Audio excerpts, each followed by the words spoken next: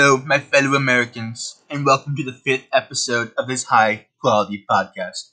With your host, President and friend, Donald J. Trump. Contrasting to the last episode, this segment will be on investment choices. First, the definition of a stock: a small piece of ownership on a company.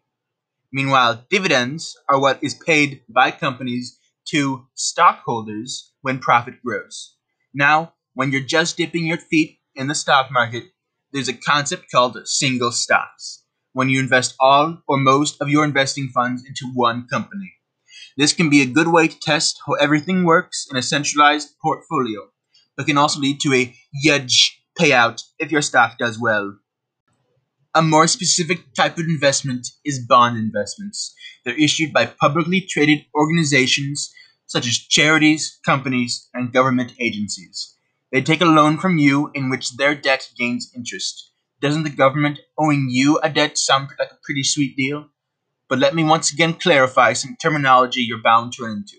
Maturity date, when the bond expires. Face value, the total value by maturity.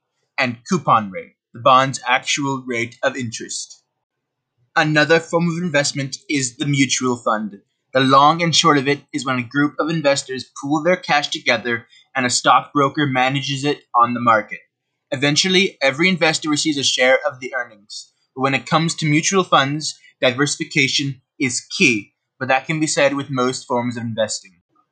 Once again, I've been your host. Good night, and God bless.